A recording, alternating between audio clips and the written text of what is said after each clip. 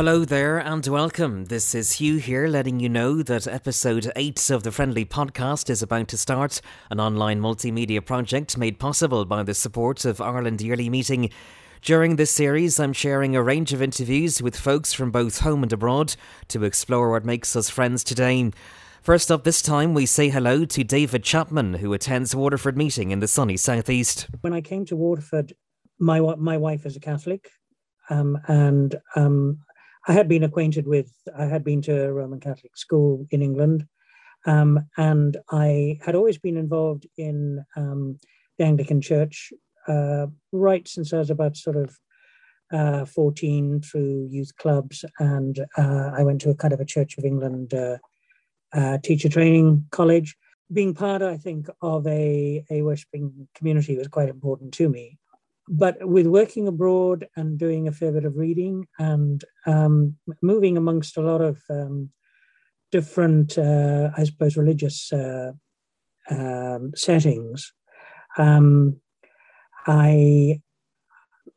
coming to Ireland, particularly in the early 80s, where religion was quite important, in the local community and everything else. And you tended to be identified by it. And I basically didn't really want to be part of a religious tradition that had a lot of baggage. And I found that the Church of Ireland, which had the closest links with the Anglican Church, and to some extent the Roman Catholic Church as well, although I had lots of good experiences with both. And I had become rather impressed with the whole idea of silence and I suppose the idea of a God beyond traditions, beyond language, those kinds of things. I came along one Sunday to Waterford Meeting and found I rather liked the format, and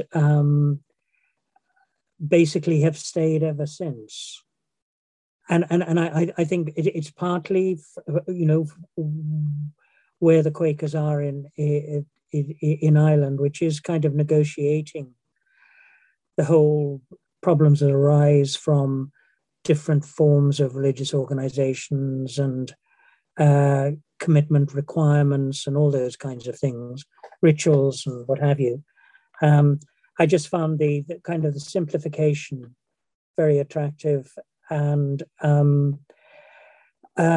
helpful. It did sort of cut through a lot of things in my own mind, and I found it fruitful for me to be a fairly committed attender and to be part of that process on a weekly basis.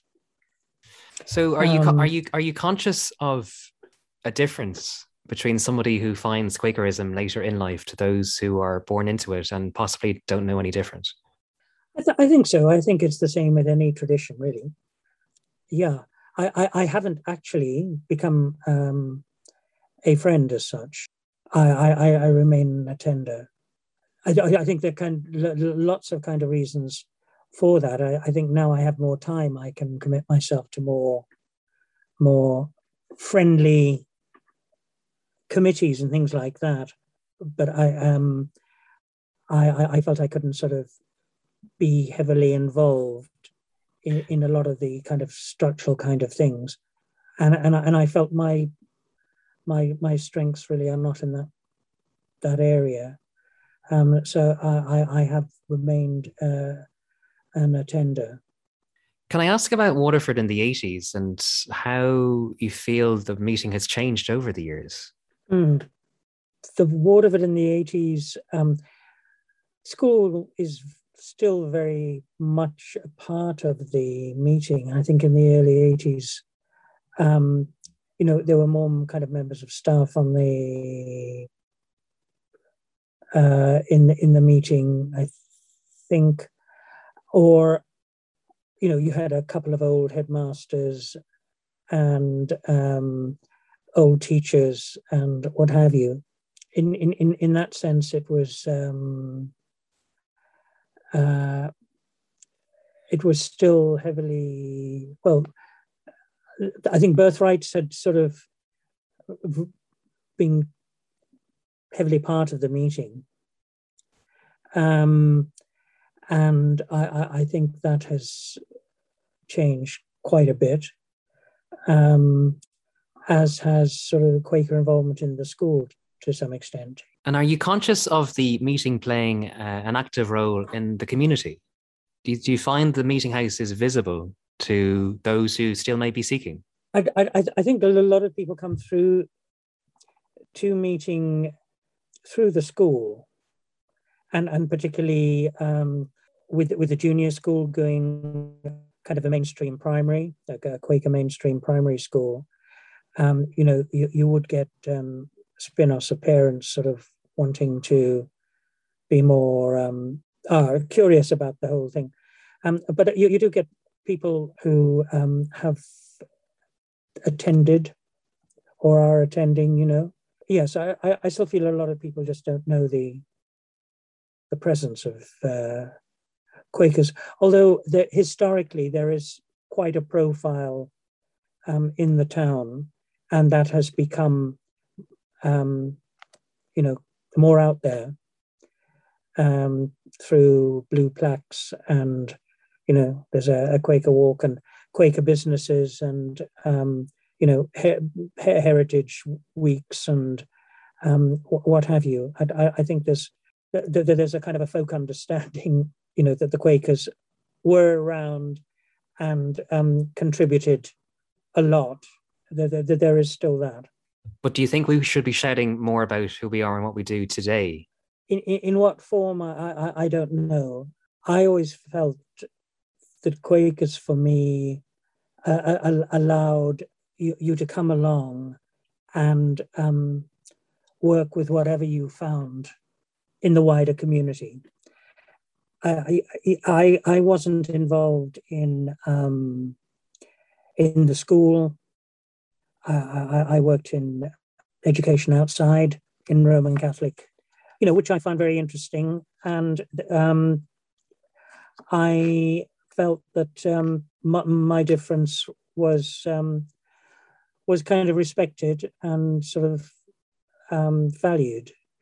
And in that sense, teaching generally, what I got from meeting on a Sunday, the meeting did actually feed into your weekly life, and I think that's the way it does kind of work. Whether Quakers are in business or Quakers are at a Quaker institution or we're working in hospitals or wherever. I think that aspect is it feeds itself, it spreads itself in that way. Activism has become very fashionable, and I know in the 80s, one or two of the Quakers in meeting were concerned about nuclear energy and sort of peace issues that had a more public profile and promoted such. But I think those kinds of things are already in the community. Whether you're looking at sort of I wasn't in, say, trying to get cycleways because I was a Quaker. Do you know what I mean? And I was there because I felt cycleways were important priority for the town, and those kinds of things.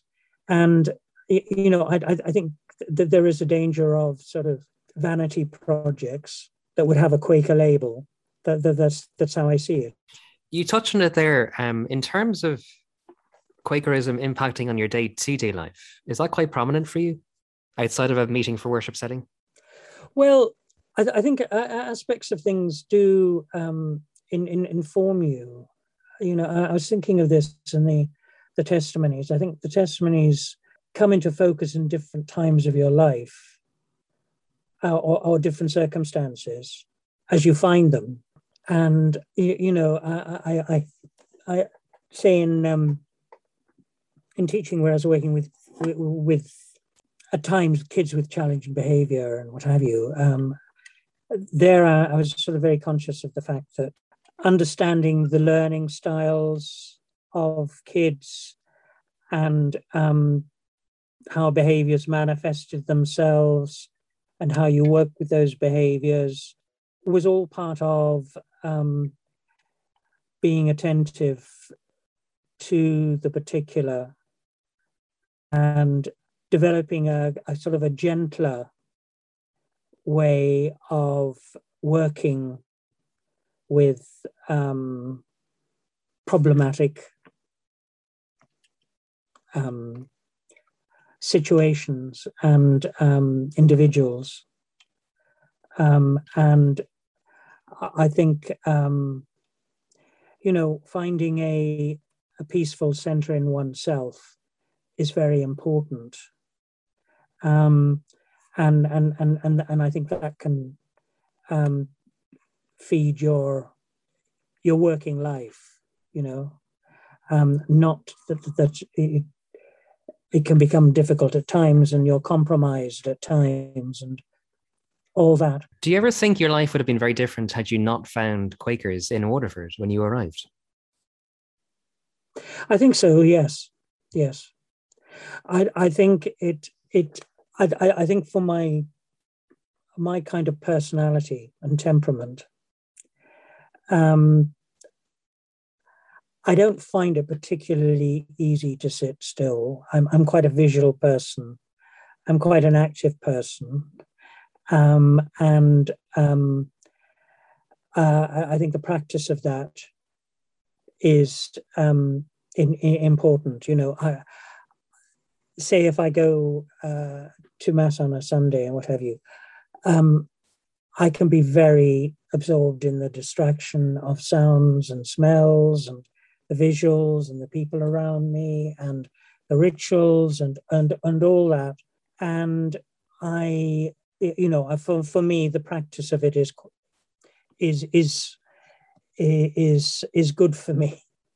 In that I'm working with a part of myself which is quite not my natural way. Do you find, or have you thought about the impact of the pandemic and whether you feel it's shown Quakers in a new light, or possibly the relevance or the importance of Quakerism at large? I think the pandemic has forced simplicity on people, forced people to live in their locality more, to find themselves as a source of entertainment and those around them. And,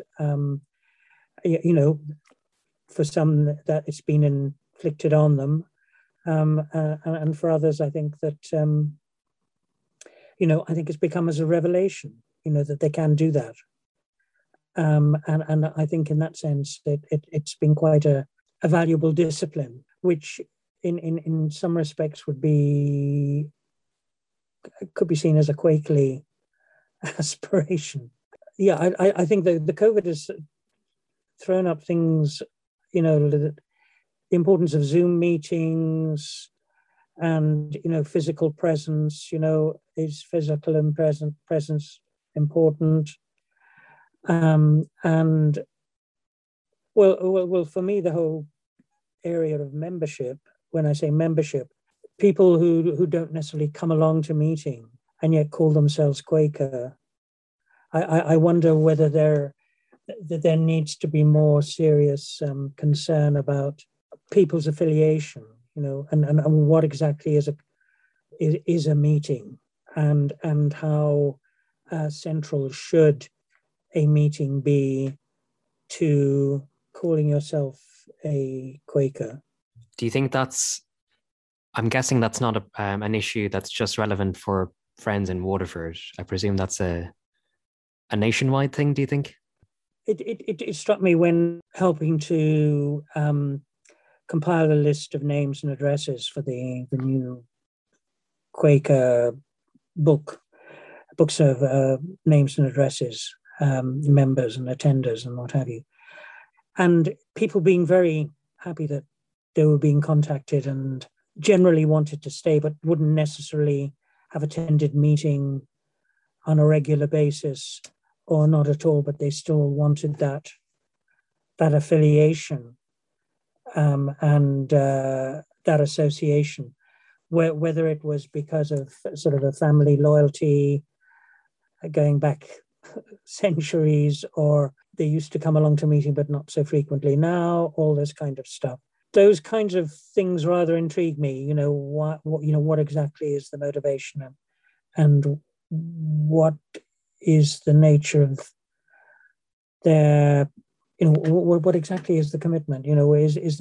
Is being a Quaker a practice and an ongoing process, which filters through meeting for worship, into meeting for worship for business, to a quarterly meeting, and into yearly meeting, all this kind of thing. And it's a sort of and yet also in your sort of, I think the ordinary and the extraordinary are together.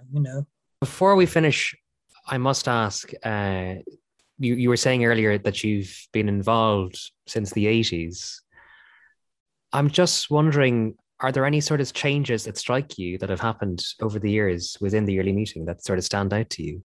Life has become more complicated for meetings in the sense of, okay, they're, charity commission,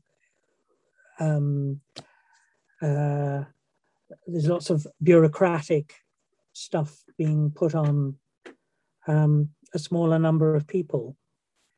And I think Waterford Meeting has sort of experimented to some extent on an organisation that is more bearable for people.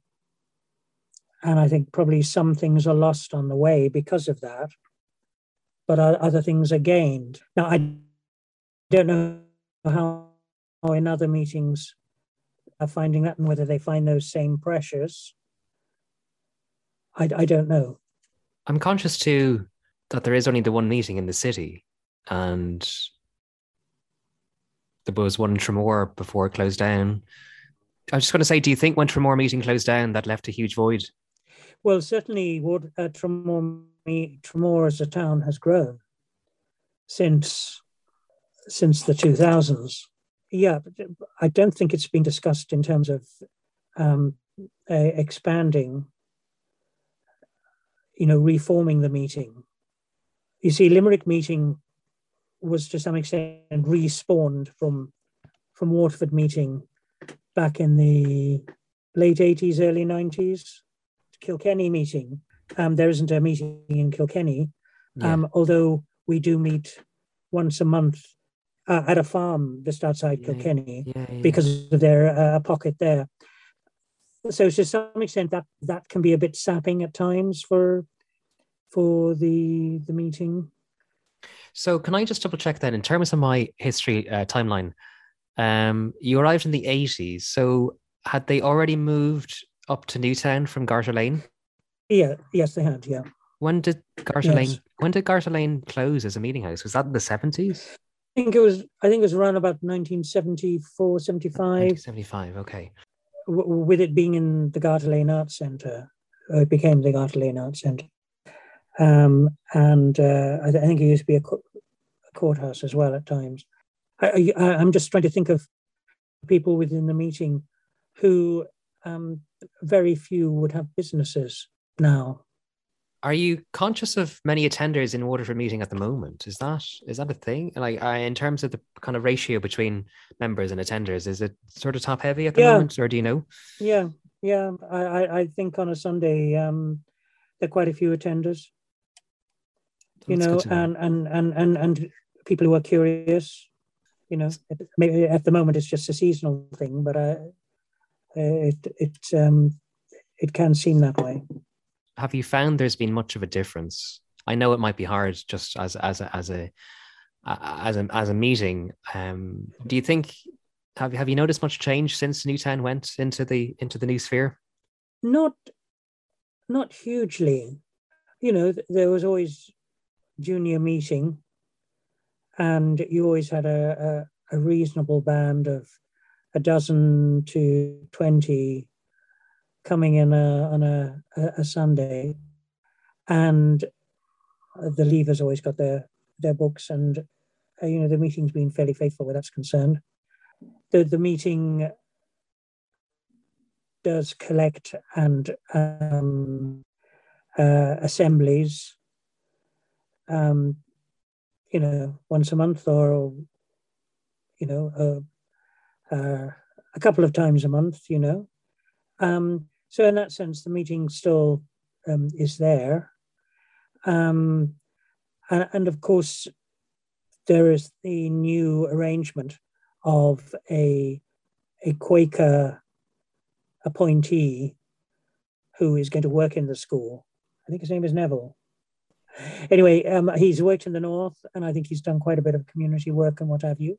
I think his brief is to also liaise with the meeting, that kind of thing.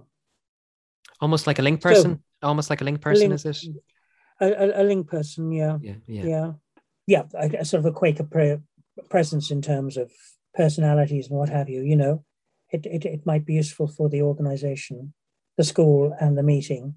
A difficult role, I would say, but an adventurous one. Our next guest is Zachary Dutton, who's a member of Philedelphia Yearly Meeting in the USA.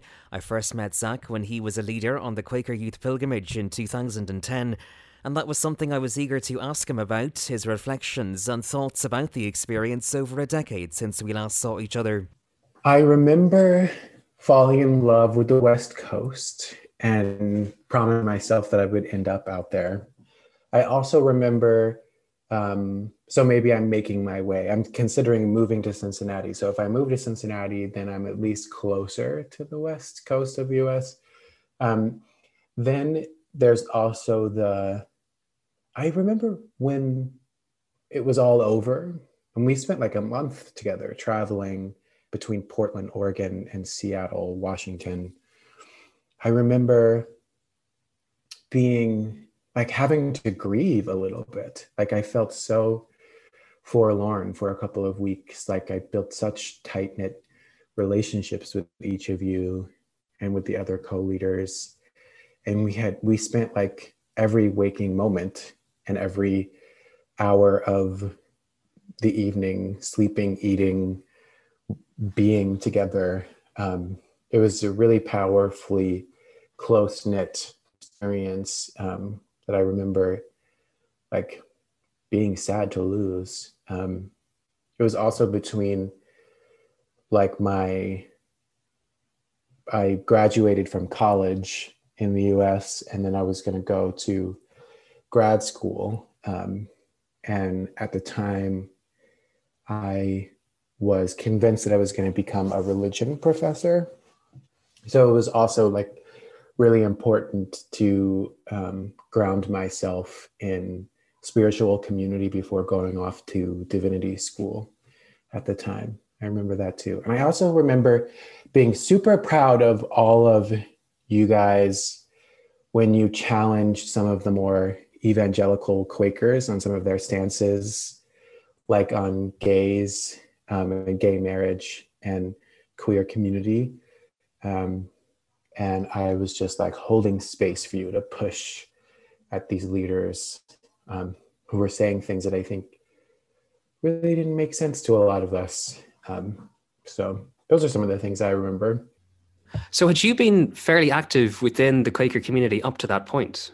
Yeah, I was active probably around age 15 or 16 and on. And by that time I was like 22 and had spent a lot of time working both at the Philedelphia Yearly Meeting in like volunteering as well as the Quaker community on campus at Waterford College, which is like a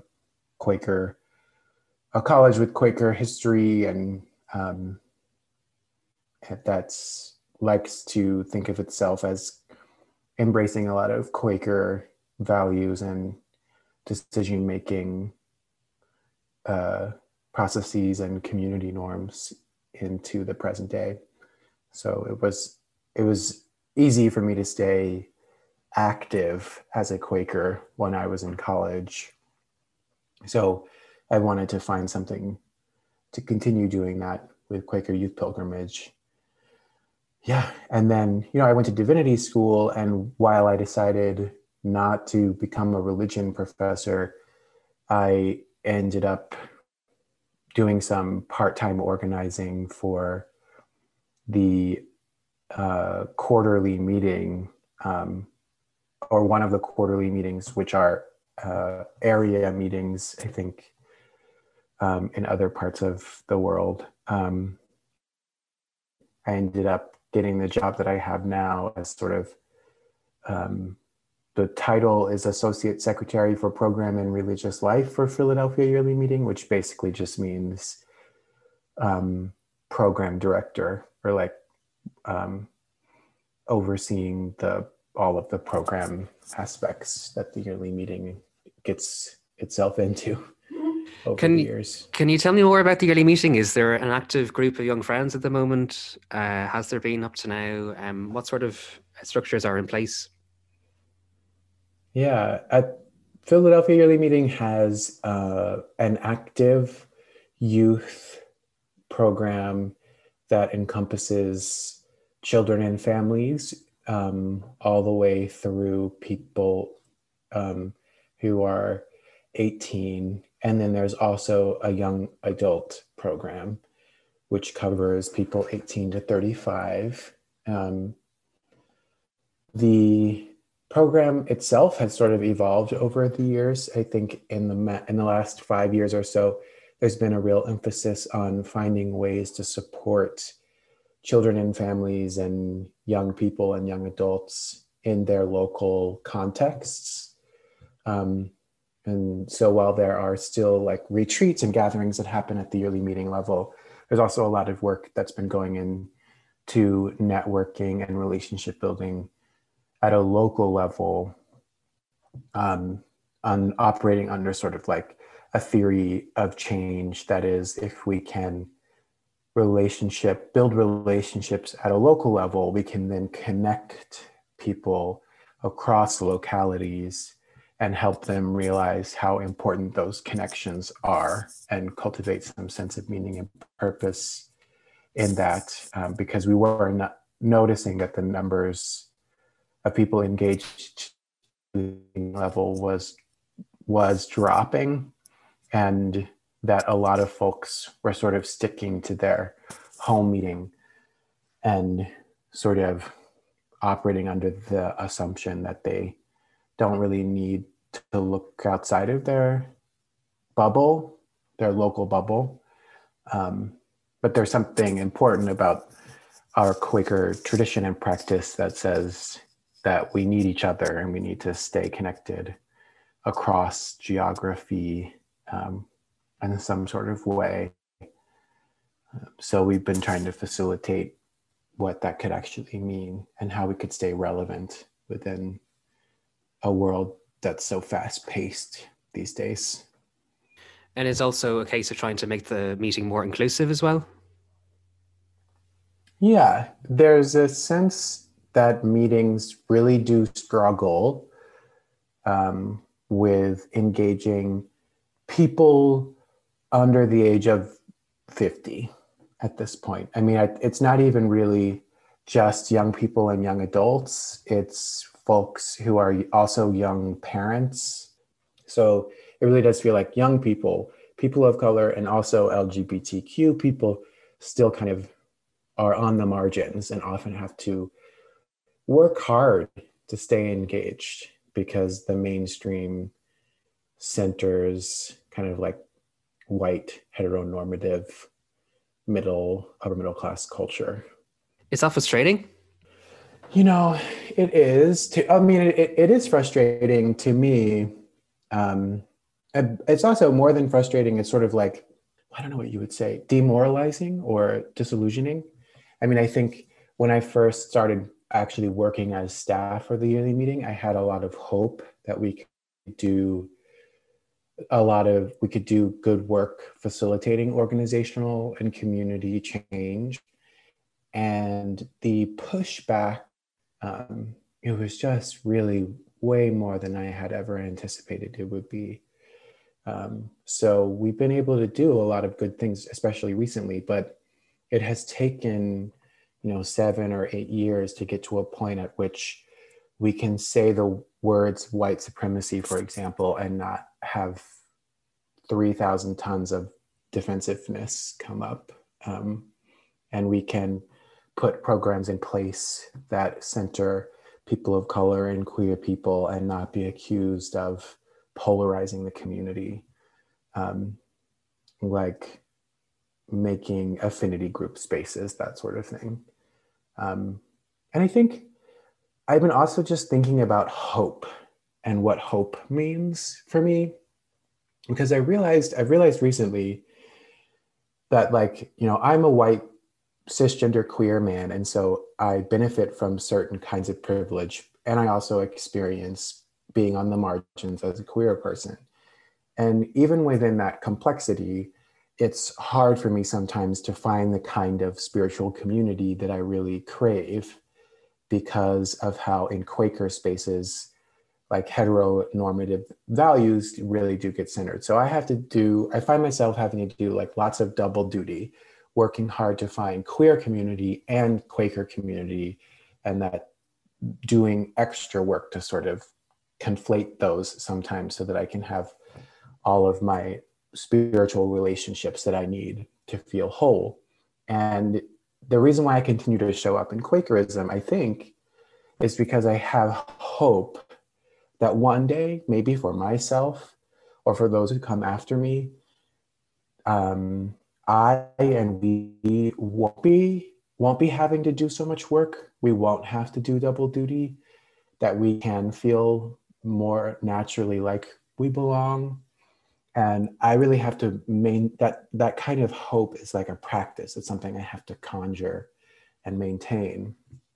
And I was thinking recently, like the yearly meeting is thinking, and several other organizations too are thinking of changing how we work with membership to be more inclusive at the monthly meeting level and the yearly meeting level.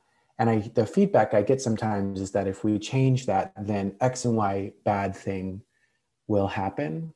And I guess for those who feel scared that something bad could transpire if we shift how we think about membership, my response is like, hey, like I've had to do a lot of labor, and I would hope that and invite us all into that practice of keeping hope alive, because I think the reciprocity there is needed. Like, we don't know for sure whether something quote unquote bad would happen if we changed how we work with membership in our communities.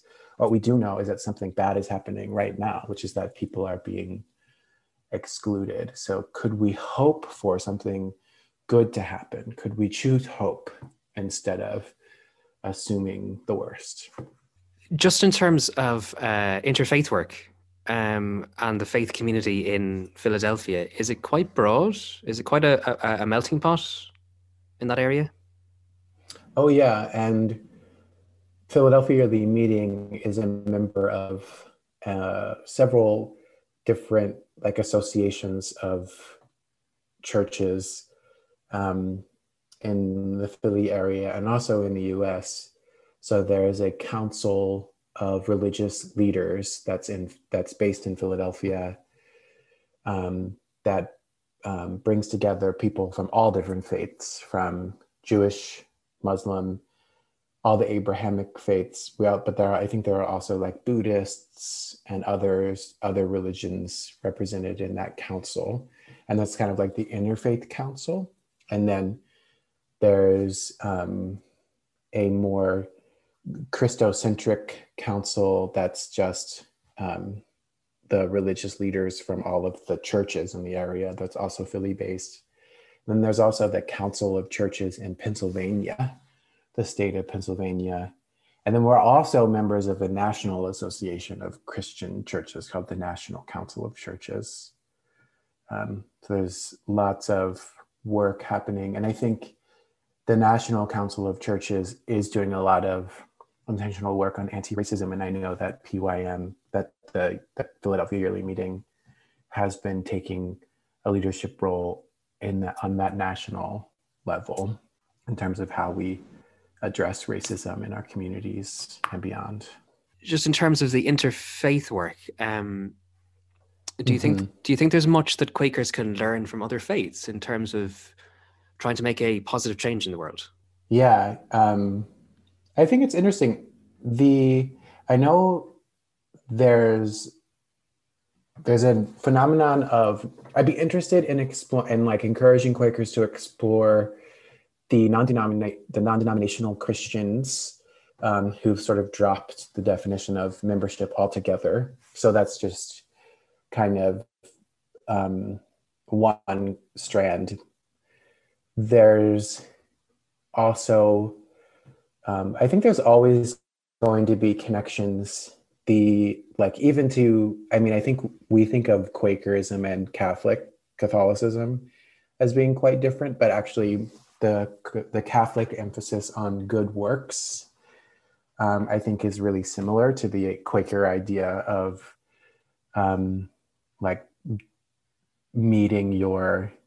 letting your life speak and meeting your values with your actions.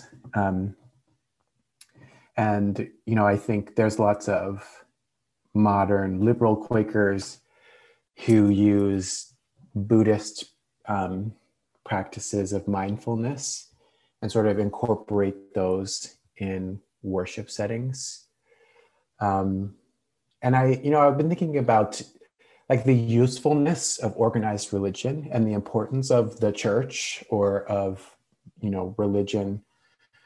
And there's a lot of when the church is operating at its best, it is bringing people together, giving people a sense of how they can access meaning and purpose in life and make meaning out of struggle and joy together, and helping to convene spaces in which other kinds of institutions can figure out without regard to anyone's particular political or material interest, how to best serve society and community. And there are so many organizations that do that on a regular basis. And I think Quakers, we often, navel gaze or think that we have all the answers. And I think that's one thing we need to release. When it comes to any kind of change we want to see, we need to be willing to work with whomever in that and not just with each other.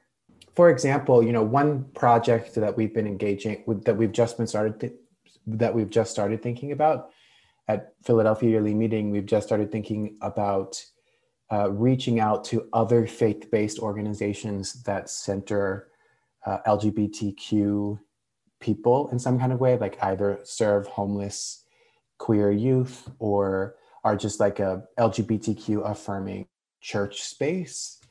And that's the kind of thing where I think that our particular branch of Quakerism probably is more in alignment with, say, like the Catholic church down the street called, it may not be Catholic, it may be Presbyterian, but there's a church down the street called St. Mark's from my home meeting, Central Philadelphia monthly meeting.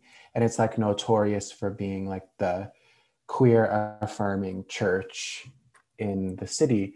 And they are more closely aligned probably in terms of values and our approach to how to be in the world than the actual Quakers across the ocean or continent who still struggle with LGBT, like being LGBTQ affirming.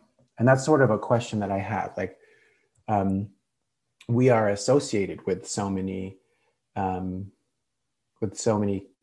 other Quakers, and through those associations, either like tacitly or implicitly, or actually explicitly, end up condoning like violent anti-gay rhetoric, and sort of like, what's the impact there? And I know we want to sort of stay in relationship with people even when we disagree, but we've also been waiting on our quote unquote Quaker siblings for like a generation to get over this hang up.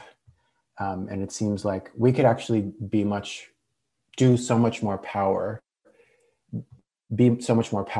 if we engaged with other faith traditions that were more in alignment in terms of our spiritual and historical commitments. So that's just one thing I've been thinking about. And just on that, how much or how big of a role can young friends play in that, or should play in that, do you think? Oh yeah, I think that there's a huge role that they can and have played.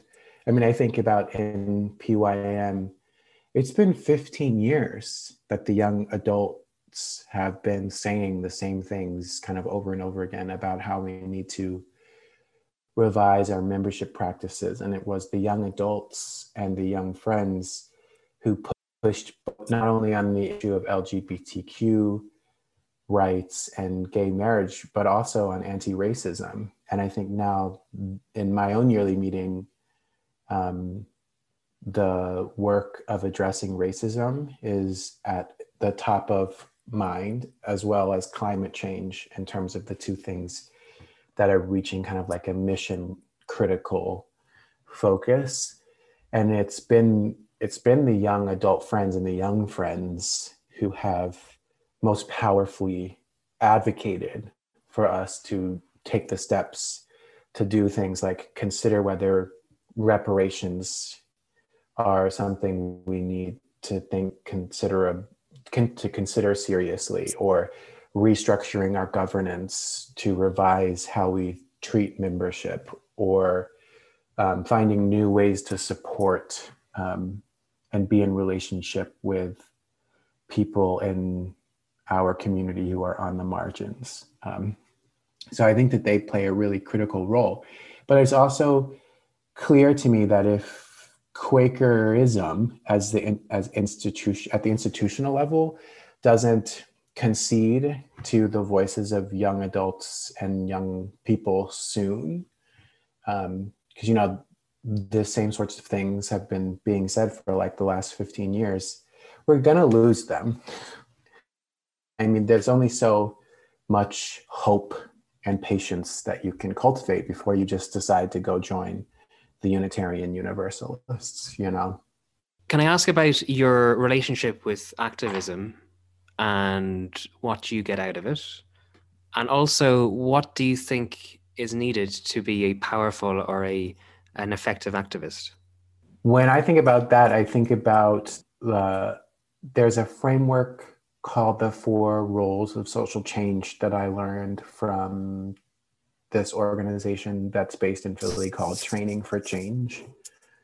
And I'm probably going to get the categories wrong, but basically they talk about how in order to successfully facilitate social change, there are like different kinds of change agents that you need working at the same time. You need like rebels, people who are constantly pointing out what's wrong and showing up at protests and kind of being the vanguard.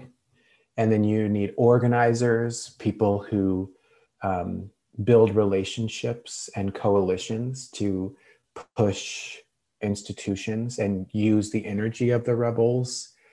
And then you need advocates or reformers who can take what the organizers have organized and channel that into actual institutional reform.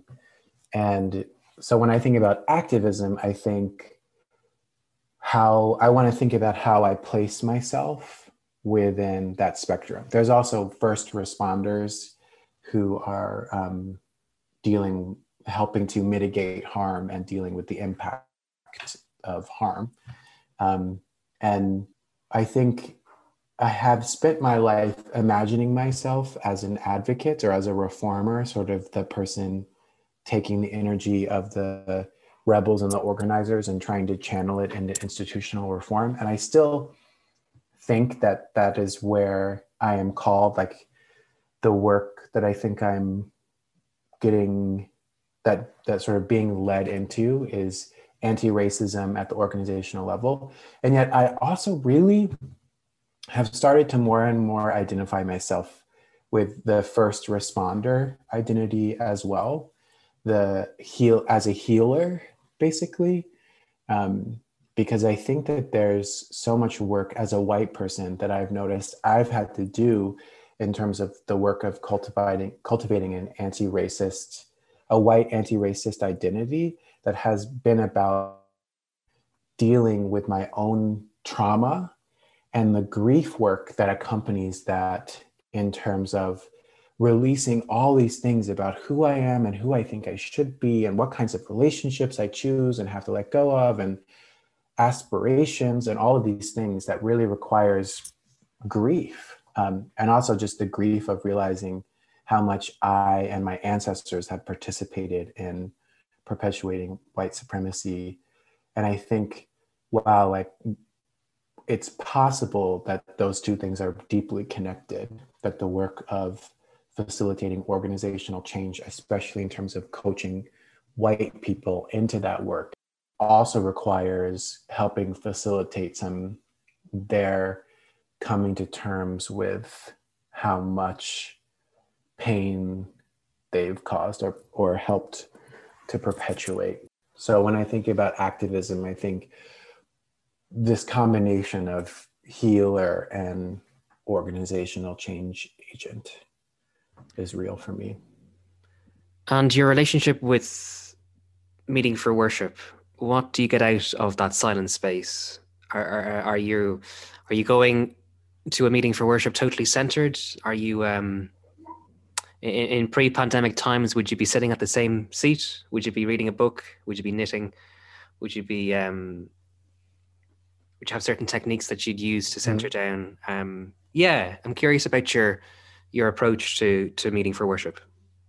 I think I definitely use some mindfulness techniques to center myself and to prepare. I think I've got a spiritual practice of connecting with my ancestors, and I feel a strong connection to my ancestors, those who came before me, both in terms of the healing work that I need to do on their behalf. And also I have a tarot practice where I have a little altar and I've got tarot cards, and so to prepare for worship throughout the week, I'll have moments of I think essentially prayer where I'll like light some sage and pull a few cards and reflect on the message I'm receiving from my ancestors through the cards. And I also have like a pre-bed meditation practice. I think those are all important aspects to the preparation of worship. And then when I go into the worship, it's very bodily for me. Like I situate my feet on the ground. I feel the bench or the chair or whatever I'm sitting on underneath me, draw in the powerfully stabilizing energy of the earth into my soul. And then just tracking my breathing. And my breathing helps me stay connected into that unitary sense of connection. And then sometimes I'll get a message that comes as like a passing, but I try and employ mindfulness where I'm monitoring my thoughts, accepting them as they come and go, but not necessarily engaging them. And is it hard to ignore, whenever it might come along, is it hard to ignore the urge to minister? Have you ever had that experience of I really need to share this message now. And you're thrust onto your feet.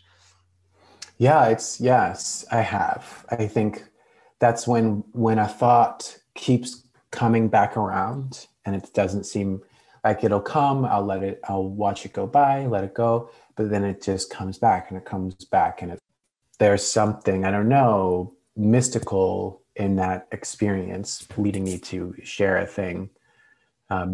Generally speaking, I'm so deeply thankful.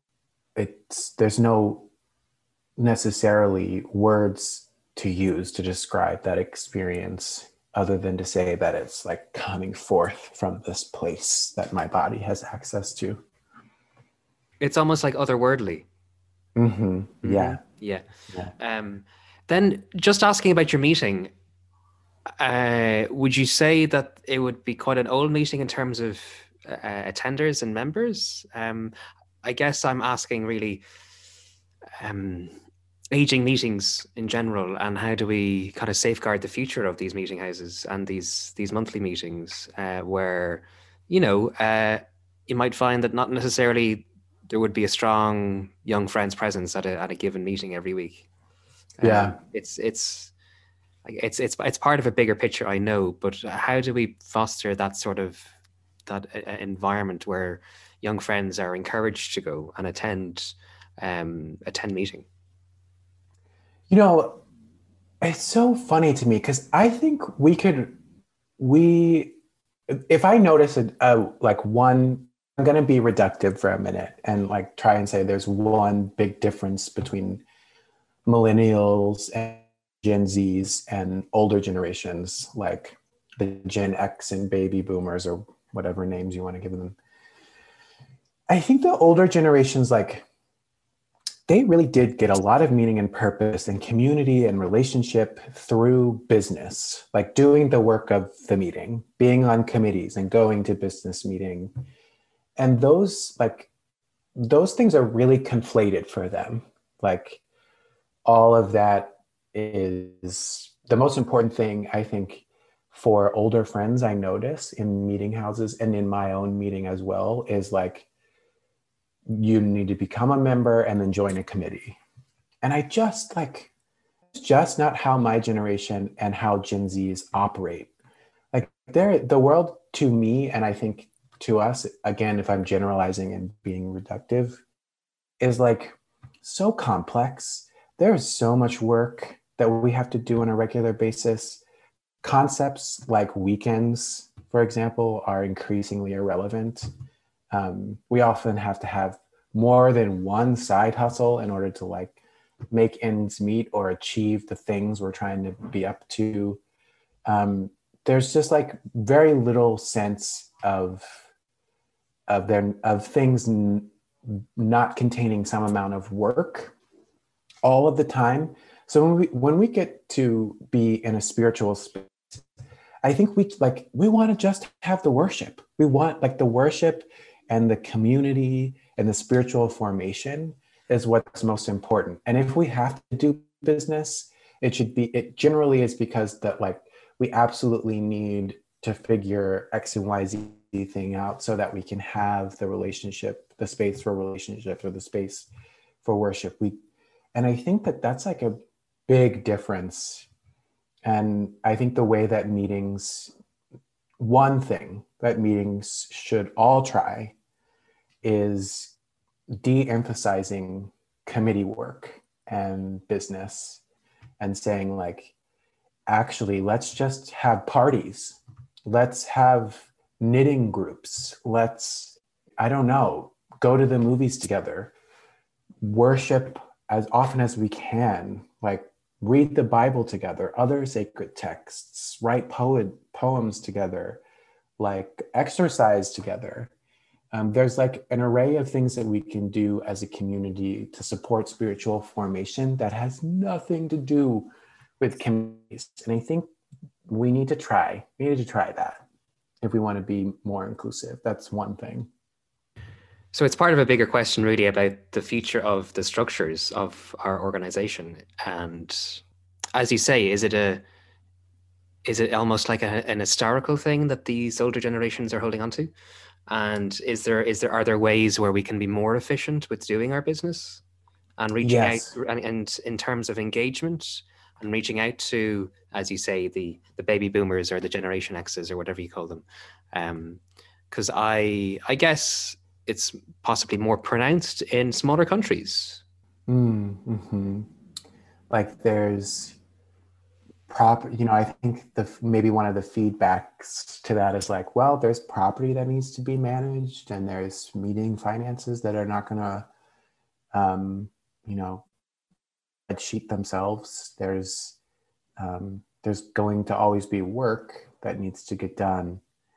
But how can we make that work happen efficiently? And I mean, I don't want to prioritize efficiency. I think efficiency can often be used as like a tool to perpetuate certain kinds of oppression, to just say like, oh, we need to get through this as quickly as possible. So we're not going to make space to hear concerns of folks on the margins.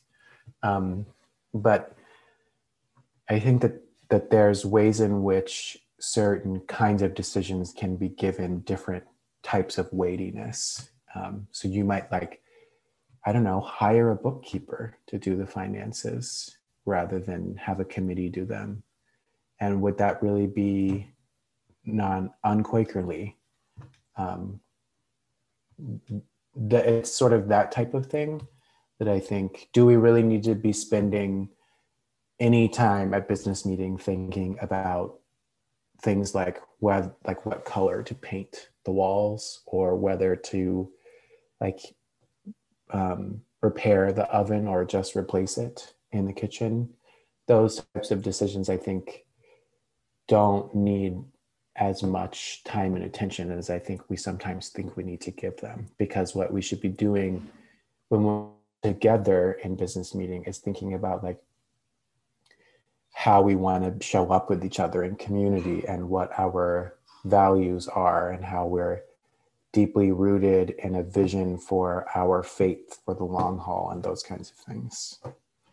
Do you have a sense of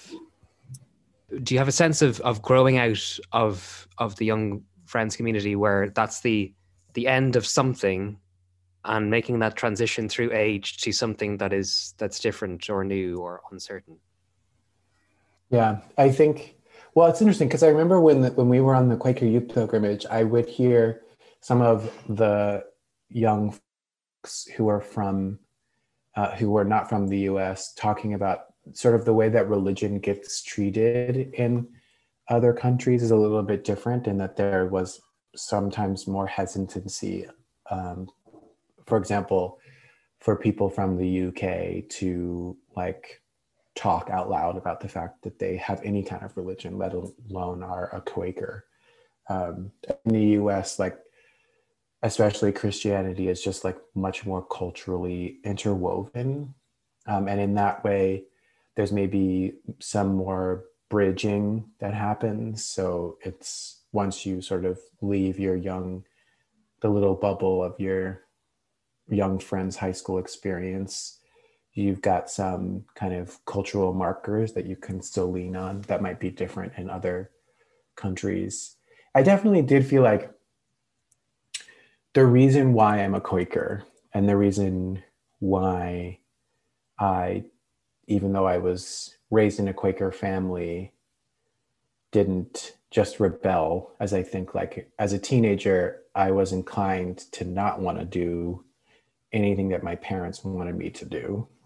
So if they were Quaker, then I was not going to be.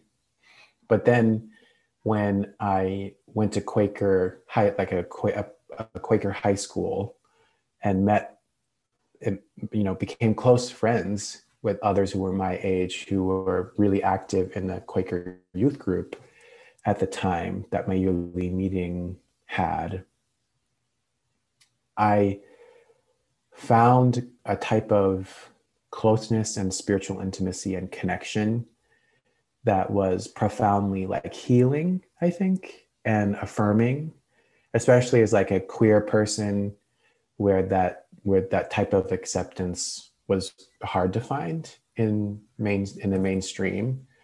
And I think that's the thing that I missed the most once I graduated from high school and had to do a lot of work to recreate in college. And I tried to do it with Quakers in like the other Quaker students in college, but ended up finding it more with other queer students. And that goes back to like the weirdness about how often even in Quaker spaces, like straightness becomes part of the mainstream. And that was like less appealing to me.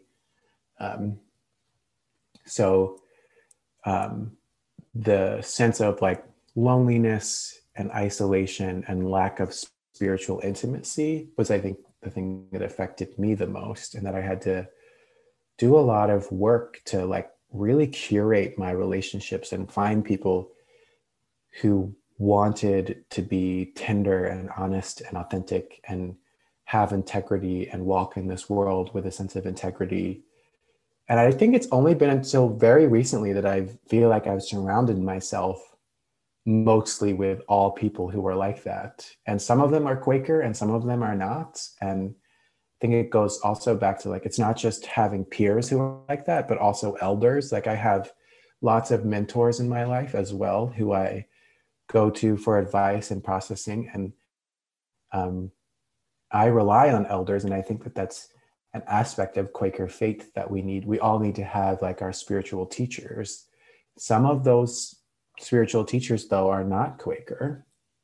Some of them are, and even the ones who are Quaker, most of them are not members of my meeting, which I think goes back to another aspect of how young folks are changing the Quaker landscape. I think as society changes, just like emphasis on a single place or a single location for community is becoming less and less. Do you think there's a huge difference in people who are from a Quaker background compared to those who find Quakers later in life? No, I don't think so. I think this term that gets bandied about is like birthright Quakers or some such. But even if you're born into a Quaker family, I think you need to have a convincement experience of some kind, and perhaps multiple times in your life, like experiences of recommitting or deepening or shifting that, or transformation that brings you back into or into in a different way, the Quaker faith tradition. And I think all of us need an experience like that. And because all of us need it, there's really no distinction between whether or not you were born into it or came to it later in life. Finally, for now, on my list of Quaker voices to share is Pauline Goggin, who attends Limerick Meeting. She's been involved with Friends since the late 80s, and when we spoke, she had recently moved house, an experience she said was quite liberating. You know, there was, and I have a lot actually to kind of shed. And every time I kind of give something away, send something to the charity shop, ask somebody if they could use something, you know, it's just been great that I've been able to do that. And there's no end of people wanting what I have. And there's a lovely second-hand bookshop here in Nina, and they're delighted to see me coming. I have a huge library, and that has been kind of, I suppose, one of the things that I found hardest now to make decisions about.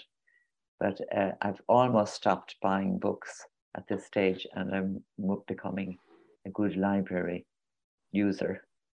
And that's, you know, that's making a difference as well, you know. And is it quite remote, the area that you moved to? It's not. It's actually very near the centre of a nice, busy market town called Nina in County Tipperary.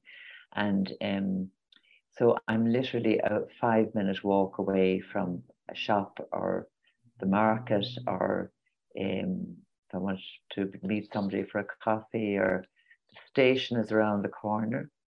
There's very good public transport here. So it's actually a very good, convenient kind of place, you know, for me to move to at this age of my life. And I have family nearby as well, you know, just over the border in Clare.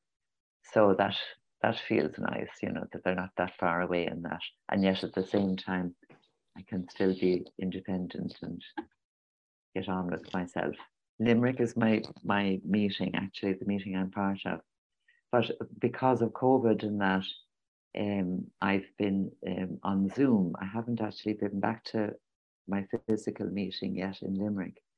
And although in Cloughjordan now, there's a new merging of Cloughjordan and Rossgrey, and they have a meeting once a month. I haven't yet had the opportunity to get out there. And that's not too far away. That's just about 20-minute drive out the road. So how far back does your involvement with Friends go? It goes back to 1989, when I heard that there were Quakers in Limerick. I hadn't known. And because of a weekend activity that was taking place in my house, part of it was a quiet hour led by somebody that was participating. And I turned to my neighbour and I said, you know, this is something I'd love to do more of on a Sunday now, just to be quiet and still with others. And she said, oh, you should try going to a Quaker meeting. And I found out then, and Limerick were having a meeting for worship once a month then. And so I waited until the next available Sunday and went in. And I was a little bit disconcerted by the silence, but as it deepened, I actually felt a kind of peace. And an older friend, a woman, gave ministry. And that was a first for me, to actually hear a woman give ministry and to take that role in worship setting. And I just felt a sense of rightness about being there. And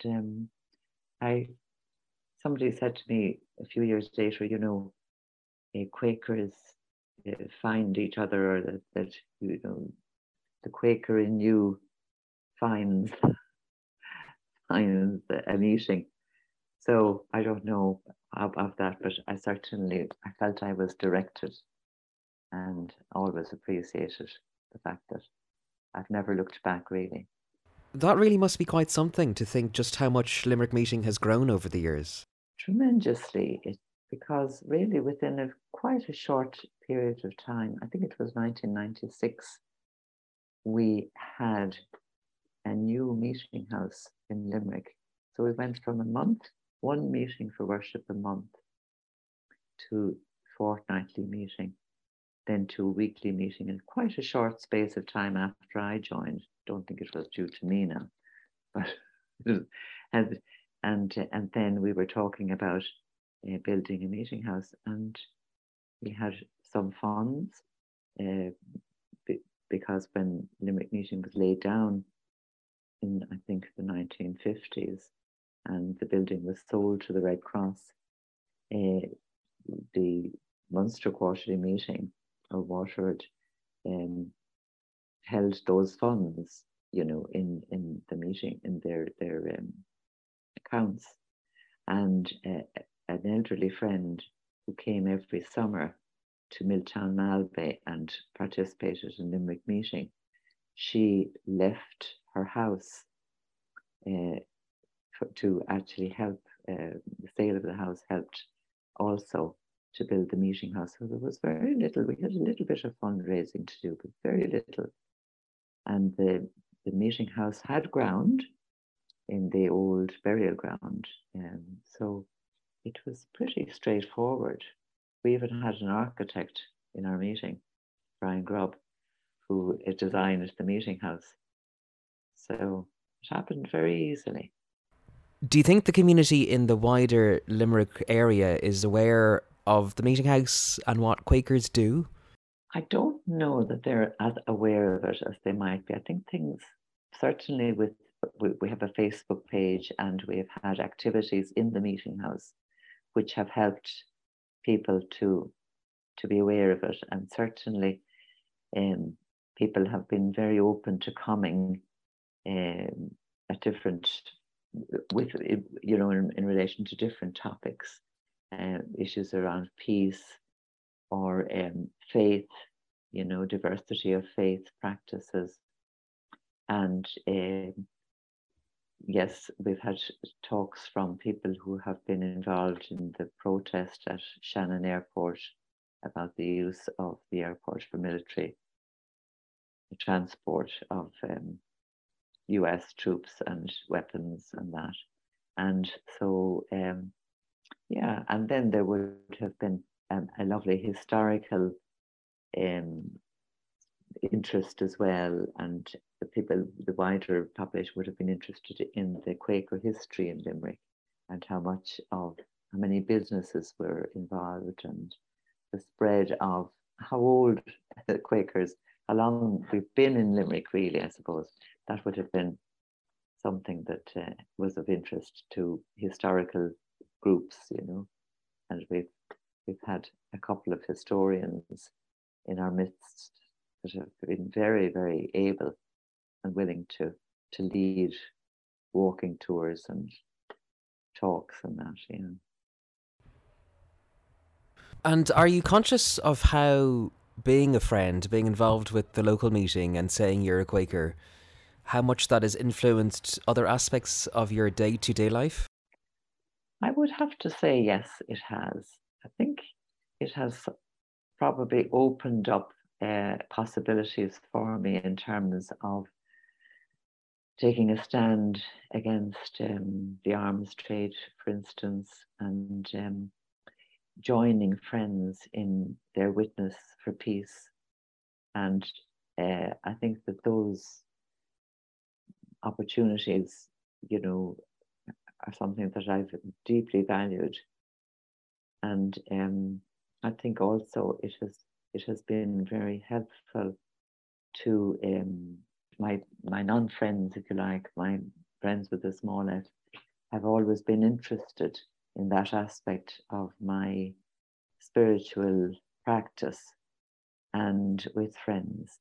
And I think also it has made me so much aware of simplicity and integrity, the testimonies really, you know, testimony of peace and equality particularly. All of those have been really wonderful for me to actually experience and to be a part of. So I think that it has had an effect on my family life, certainly. It certainly advanced my my aim, my aspiration to live simply so that others can simply live. And I, you know, the accumulation of things, you know, even clothing that has been, you know, I mean, I would have kind of worn clothes for a long, long time, and I have clothes going back for years, you know, and that I still wear. But even at that, you know, and I love to make clothes and that, but even at that, you know, when's enough? So I think I've become more, and especially in the times that we're living in, you know, I think it's just, it's harder for me as a friend to not be aware, shall we say, you know, of the need to kind of pare back.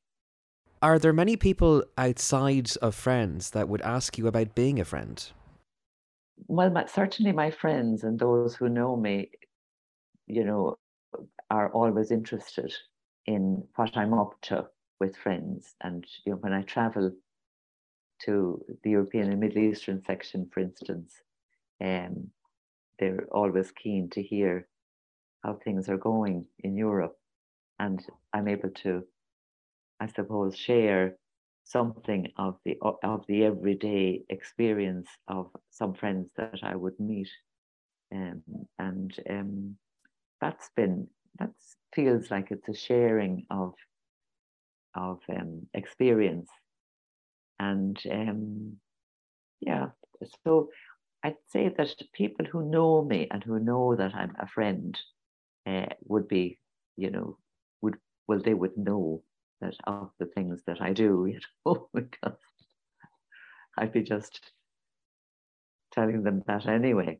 You touched on it there. In terms of being involved with the wider network of friends on the continent, are you conscious when you do travel just how we're viewed as a collective group of Irish friends abroad, or do you think that there's something I think we're a unique bigger that sets us yearly apart? meeting, of course, than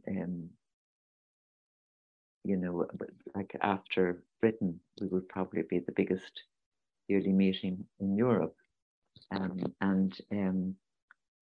for many European friends, they're worshipping in very small groups, or they're individual friends trying to connect. So the annual meeting of European and Middle Eastern section is very important, and I think that Irish friends really have a lot to offer friends, and it's looked for, so I think we usually send a number of representatives, and you were there now yourself in online.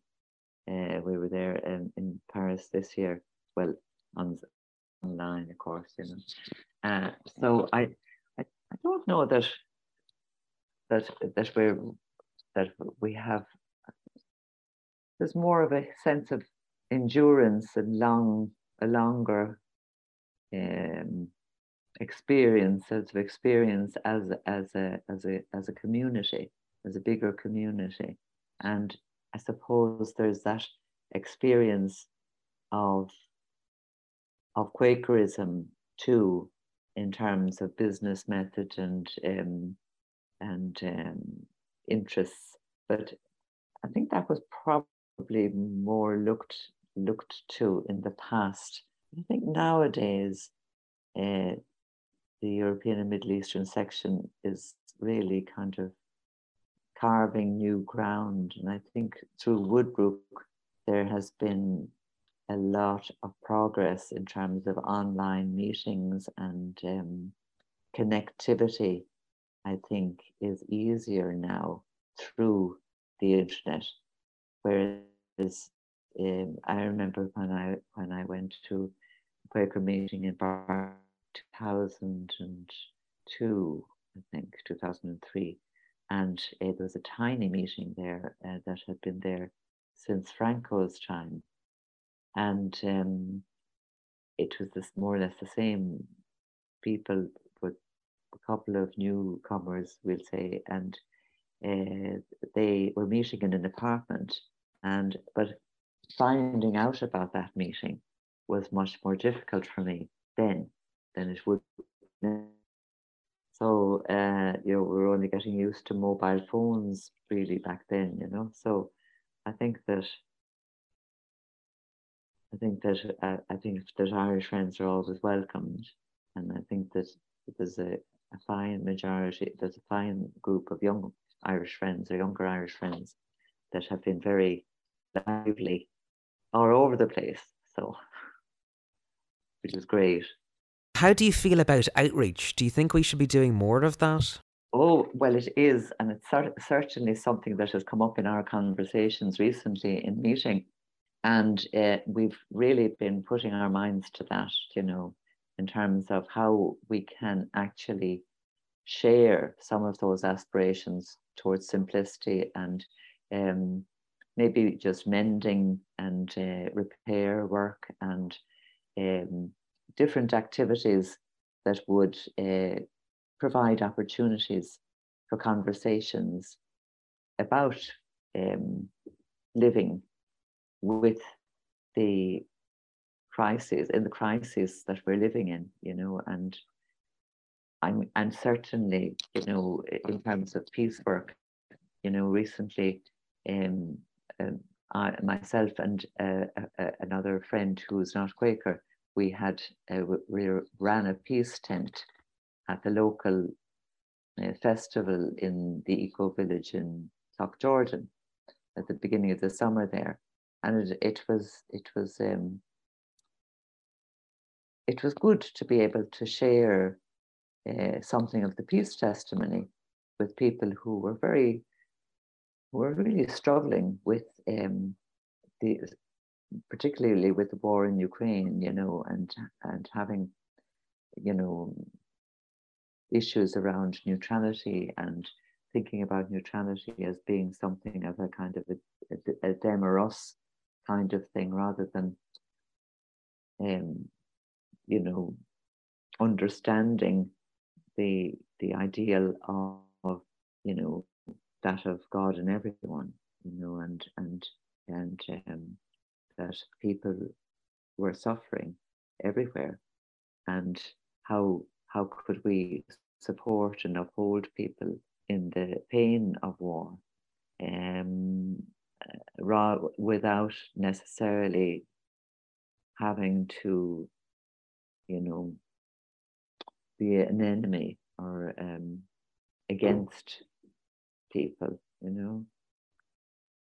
that the opportunities to share these things, I try and take them wherever an opportunity arises, without kind of proselytizing or anything like that, but just if people are curious about what I'm doing. And of course, you see, I am an artist, so I do, some of the work I do is very visible, in that I would make banners for the front of my garage. Well, this is what I did in the past, for peace. And I think there's one or two of them now in the National Museum around different issues. But it's not to make a big noise, but to just kind of have another voice, have another idea in the community that might not necessarily be popular, but isn't adversarial. So it's finding that balance, I think, is a challenge for us all, really. Do you think your life would be very different had you not found friends? I think so. I think there's a quality of stillness that has really helped me in my discernment as a human being, in my personal life and in my public life. And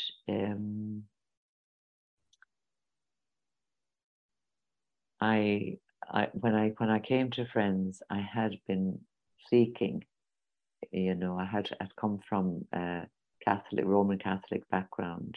I grew up, and I always would have had a deep faith, but the structures of Catholicism, I found I probably outgrew that, and was looking for something, I'm not sure what, until I found it with Friends. And I think that Quakerism has really supported me to live adventurously and to live as well as I can, and to know that every day is sacred, and living with that idea has really helped me in all sorts of ways to be a better person, I think. And at the end of the day, sure, that's I'm very happy with that. I'm not perfect yet, mind you. I'd like to think so. I mean, when I think of any of those testimonies now, the testimony of simplicity, how could it not be helpful, in terms of the dwindling resources in the world, and the need to share the right sharing of world resources that we were hearing about at this year's yearly meeting. I couldn't see that it can't be, you know, and I think that is up for review, and but I think I heard something recently, you know, in terms of peace. You know, we might never see an end to war, but we might find ways of living. We can hold the aspiration for peace, but living with war and supporting people who are suffering and challenging structures of injustice, all of those things, you know, are relevant, and trying to, I suppose, be aware of the seeds of dissent and conflict in our own lives, in the wider society, and within our own society of friends. These are relevant. Truth, speaking truth to power, living a life of integrity and truth, you know, also, why would that not be useful going forward? I can't think of why it wouldn't be. And community, sense of shared, you know, even the name friends, you know, the upholding of each other and of our neighbour and neighbours, you know, that has been intrinsic to who we are as friends, and long may that ever be so. And equality, you know, not only in gender but in resources, in opportunities, in our living in our lives, you know, and across diversities.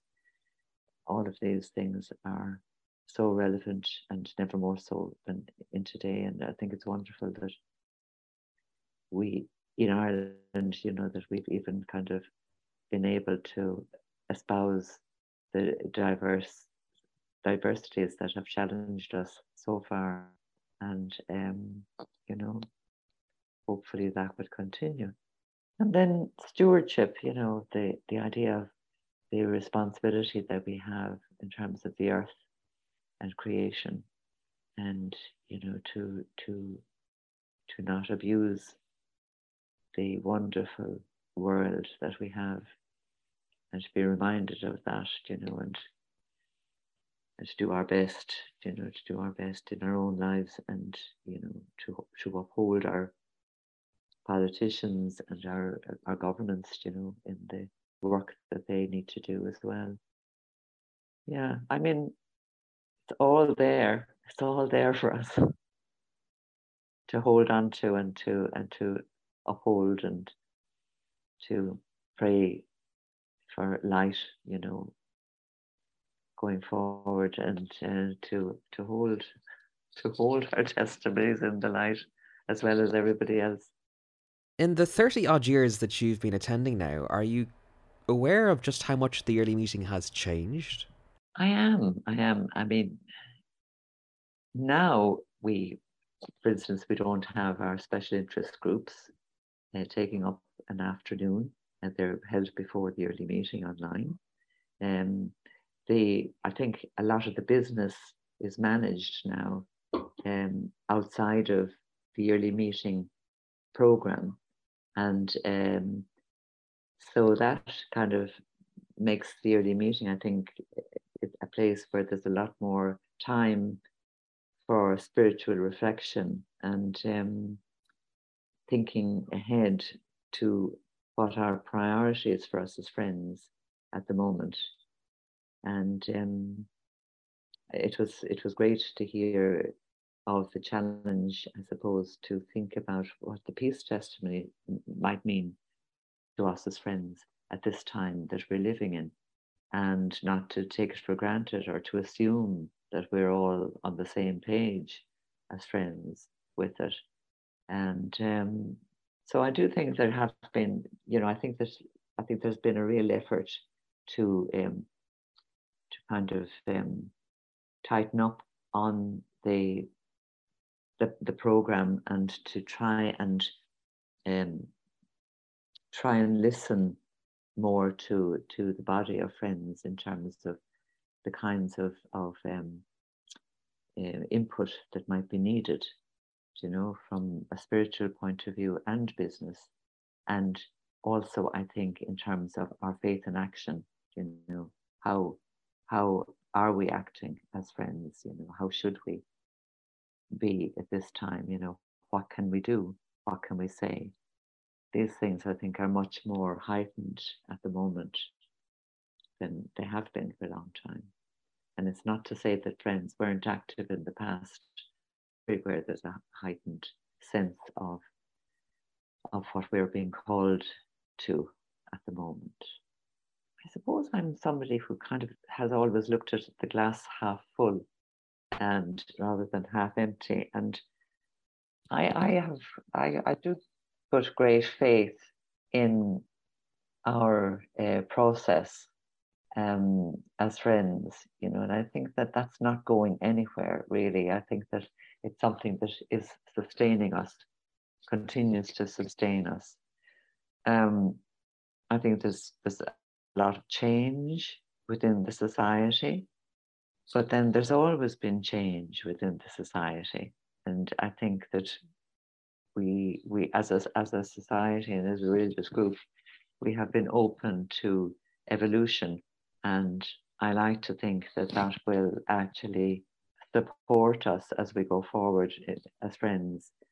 And that's already happening, in terms of now, hybrid meetings for worship, the difficulties that some friends have, and other friends are up for it. And I think that we're at a moment when we are traveling through changes, and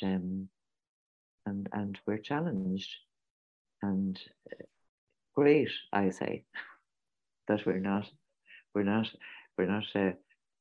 comfortable or becoming complacent. So I would have great faith for us as we move forward. I think we are facing uncertain future.